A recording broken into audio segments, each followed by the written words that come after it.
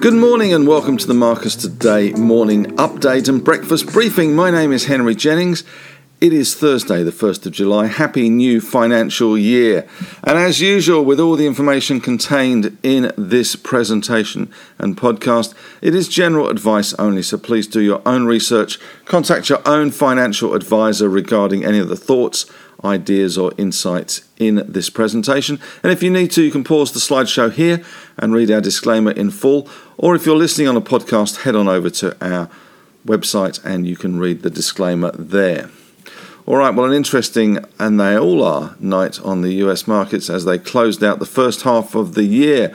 The Dow Jones had a good rally, up 210 points, or 0.61%. We saw some gains in Wells Fargo and Boeing helping propel the Dow up to 34,503. Nasdaq, though, not performing quite so well. Summer doldrums well and truly in effect in the US at the moment. And, of course, there is that three-day weekend for the US this weekend due to Independence Day.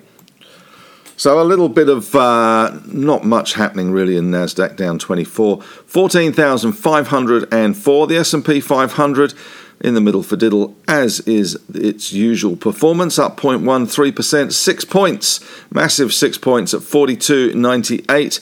And that VIX index, while we're in the summer doldrums, more on that in the newsletter today, down 1.19% at 15.83. As a result, SPY futures showing a loss of 6 points, and that comes on the back of that massive day that we had yesterday when we rose a huge 12 points to close out the year, and the financial year was up 24% for the ASX 200 since last June 30. But the market did squimp a little bit yesterday and go backwards after being up 63 points at one stage on a pretty good and positive opening. But it did seem that confusion around vaccines, case numbers and more places shutting down did sap some of the confidence and the optimism over the economic rebound. So a little bit of that coming through again last night. As far as commodities go, we had Brent crude and WTI up last night. Brent up 0.5%, WTI around 0.7%, 49 cents to 73.47. We do have an OPEC Plus meeting on Thursday, so that will be interesting for those following the oil sector. Gold, though, up a measly 10 cents, but at least it was up, which is a nice surprise for gold bugs. 1770.60. Iron ore back up 2%, $4.30 to $218.40.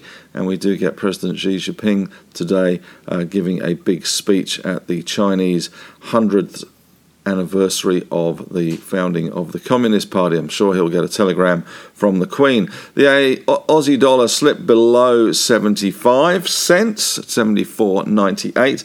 Other commodities, we saw copper up 0.6, nickel down 0.8, aluminium down 0.6, lead up around 0.9, zinc up around 0.9, lead up or down 1.2, and tin down 0.9. BHP absolutely unchanged in ADR terms, and Rio down 0.85% in ADR terms there. So nothing very spectacular. Here you can see the S&P 500, and you can see the summer doldrums very much in effect there, as they are all probably out and about enjoying life rather than being locked in and celebrating that at the moment. As far as major stories go, we've had more talk from one of the Fed members. Tapering could start as early as this year, and increasingly divided over how to respond to risks from faster than expected price increases. So a bit of a divided board from the Federal Reserve. And a new poll shows economists expect at least 2 Fed rate increases by the end of 2023. Whoopee-doo. And Pelosi sticking with plans to link bipartisan infrastructure bill to second package. There's so much politics on the Hill at the moment. It's obviously a bit dull elsewhere, so they've got nothing better to do than try and jockey for points and get those infrastructure bills and tax increases through. Court decision generating pressure on Congress to modernize antitrust law. That follows the result that Facebook had the other day. And China factory activity expands at a slower pace as higher raw materials costs and port disruptions hit manufacturers. And the UN report says global tourism not seen rebounding until 2023. As far as our market goes today in terms of stories that are around the traps, we've got some CoreLogic dwelling price news out today, trade balance for May, job vacancies for May, and New Zealand building permits for May. That one will be closely watched. That's certainly a very important number. New Zealand building permits, that's after dog registrations as well. The Chinese Caixin manufacturing PMI for June. We've also got the Japanese Tankan Large Manufacturers Index for the second quarter. As I said, BHP flat in US trade, Rio down 0.9. 10-year yields, it's always good to compare and contrast our 10-year yields here with elsewhere. We've got the US at 1.47, Australia currently 1.52% for the yield, and Germany offering a really spectacularly attractive yield of 0.21% negative, so you're paying them. Ripe confirms the bid from Crayon Group, which is a Norwegian company using the cloud and software.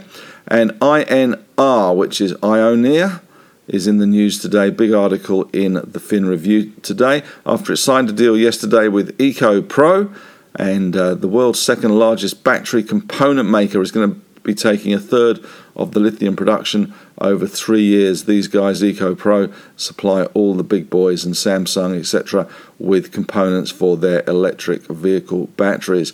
Robinhood gets made by Marion, and it was fined $70 million by US authorities for some of its activities. And Walmart, Goldman Sachs and Boeing all doing very well on the Dow, hence that 210-point rally. AIA, which is Auckland Airport, has maintained guidance.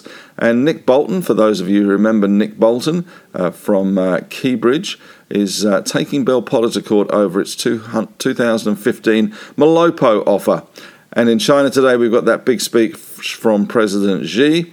And we have Marley Spoon closing out its $65 million US credit facility.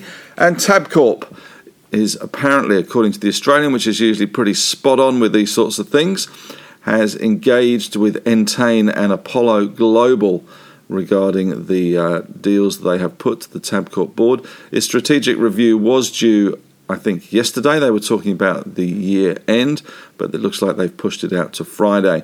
I would imagine that BetMaker's offer of $1 billion in cash and the rest in shares is probably not really being taken that seriously by Tabcorp when they have all cash offers on the table for their wagering division. As far as question of the day goes, interesting question. What is your New Year's financial resolution? I'm sure we'll get a lot of great answers from that, and maybe I will publish those tomorrow in the newsletter. What is your New Year's financial resolution? Thanks very much for listening. Head on over to the Facebook discussion group. Love to have your thoughts, ideas and insights over there. It's a really great group. Members helping members is the motto there. And in the newsletter today and on Facebook, I will announce the winner of our Pin the Tail on the Donkey in terms of the guess or the forecast for the ASX 200 at the end of the financial year, which was won by one gentleman, and a little bottle of something will be heading its way to you very shortly. We've got Ask the Analyst on Friday at 5 p.m. Thank you very much for all your suggestions of stocks to look at. I have been overwhelmed with stocks to look at, so I will pick 5 or 6 that will be of interest to more than just the one person, and hopefully get back to those that missed out on a general question session with more specific answers by email. So watch out for those. Thanks very much for listening, and have a great day.